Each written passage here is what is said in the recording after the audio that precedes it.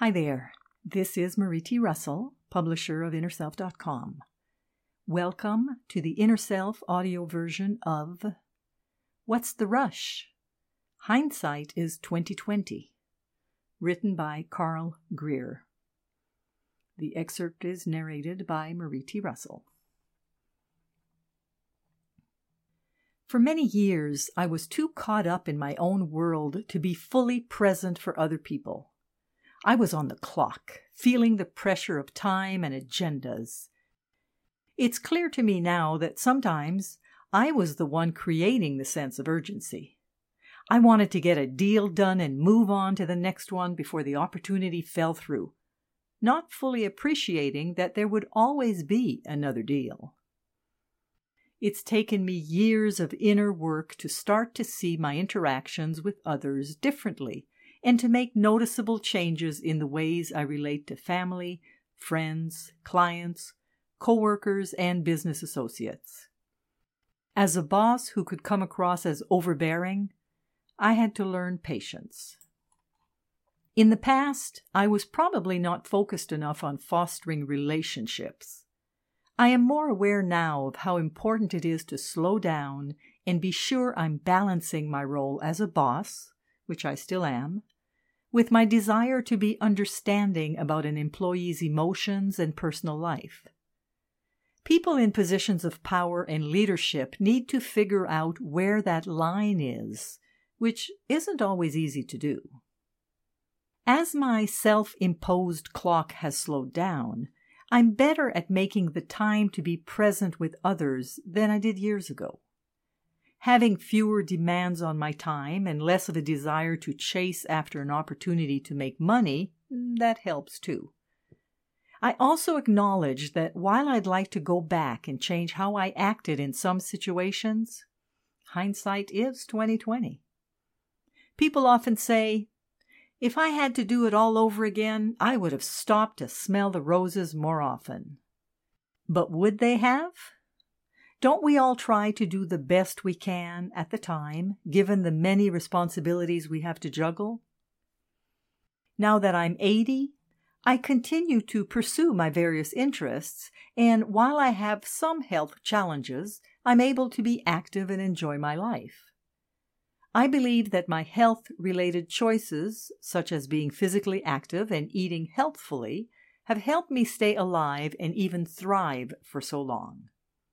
I also believe that the shamanic work I have done has contributed significantly. It has helped me loosen the constrictions that might have caused me to stay on the same path and not make the changes that led me to where I am today, feeling I've lived a good life on my own terms. Perhaps other things have positively contributed to my energy field too. I have some good instincts and I'm not particularly anxious or fearful by nature, which reduces my stress. In a crisis, I can take a breath or two and, more often than not, act calmly. Martial arts probably reinforced my ability to remain emotionally non-reactive. Having good interpersonal relationships with friends and family is said to be health protective, even more so than not smoking, according to some research.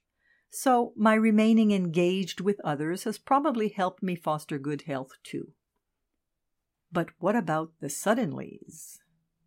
There are always going to be suddenlies, events we can't predict that interrupt our lives and demand our attention. Recently, just a month after having a stress echo test that showed no heart problems, I developed some heart symptoms so concerning that I went to an ER. After examining me, the doctors told me they saw no evidence of a heart problem. I was vacationing out of state, and when I got home a week later, I was still concerned, so I went to an ER again. Now I learned that my instincts had been right after all. The doctors said that 3 of my arteries were so severely blocked that I needed bypass surgery. 2 days later, I had the operation. The last thing I was expecting, given the tests and examinations I'd just had, was suddenly needing a life-saving bypass. But these events reminded me that suddenlies happen sometimes with little or no warning. The necessity of focusing on my health has made me more aware than ever of the importance of living with vitality, day to day, moment to moment, making choices aligned with my priorities. I have accomplished a lot in this lifetime, but I still have ambitions. To write more books, for example, and to use my resources to help more people who are struggling with health problems or trying to find opportunities to change their lives for the better. There will be more suddenlies in the days ahead, I'm sure, but I choose not to fear them. I have to accept that they will show up. The shift from acquiring to sharing. You may be at a stage in your life where you're starting to make the shift from acquiring to sharing, walking the way of return and facing the fact that your life is closer to its ending than its beginning. If you would like to do more for others, opportunities abound. However, you might feel that you can't make a significant difference because of your limitations of time, resources, skills, and so on. When you engage in service to others, you might find that you actually have more resources than you realized. You might also come to see, as I have, that life is enhanced by doing more for others, and that helping even in what seems like small ways can potentially have a big impact. If you truly would like to engage in service to a greater degree than you are now, consider whether you are holding on to misconceptions about how much of a difference you can make. If you are struggling to accept that you are closer to your life's ending than your life's beginning, you might want to work with shamanic and Jungian techniques for gaining insights and energies for healing and change so that you are not stuck in regrets.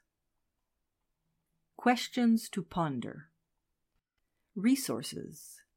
Do you believe that if you give in service to others more than you are doing right now, it will drain you of resources? If so, where does that idea come from?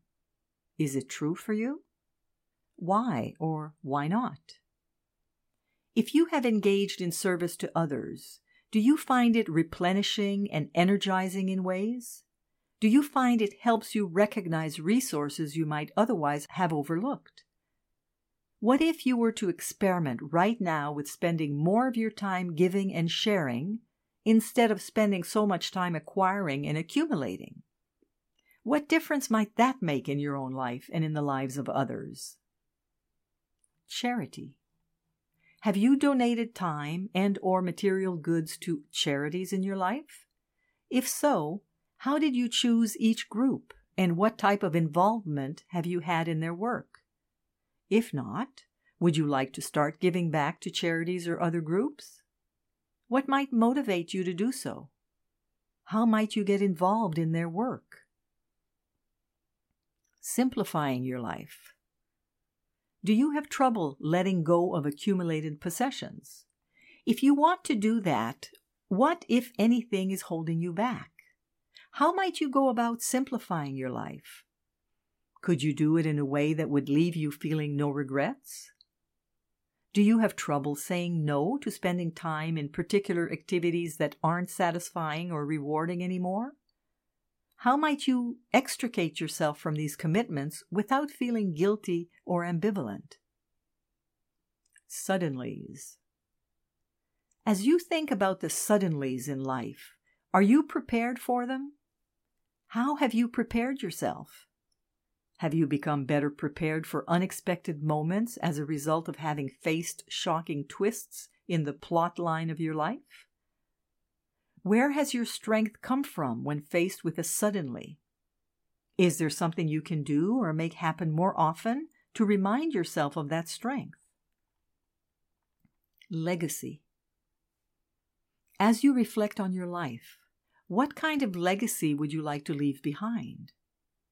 What would you like people to remember about you after you're gone? What have you accumulated in terms of material possessions and knowledge, experience, and skills that might benefit others? Have you acquired skills or wisdom that you would like to share with others via writing or teaching? What would prompt you to do so? Your story. If you were to write the story of your life, would you be happy with your story, or would you want to change it? If you want the story of your life to change, what would you like your new story to be? If you think it's too late to change, I leave you with this. I have seen people at the very end of life change their story and die a good death, free from the constrictions that have bound them since childhood, free to say, I love you, and to accept themselves and surrender to the mystery. Maybe you will choose to believe in your potential to do the same. I hope so. This article was written by Carl Greer, a retired clinical psychologist and Jungian analyst, a businessman, and a shamanic practitioner, author, and philanthropist. The article was excerpted from his recent book, The Necktie and the Jaguar, a memoir to help you change your story and find fulfillment. The article was narrated by Marie T. Russell, publisher of InnerSelf.com. We hope that you have enjoyed this article. For over 30 years, we at Inner Self have sought to encourage new attitudes and new possibilities. For more inspiration, visit us at InnerSelf.com. Thank you.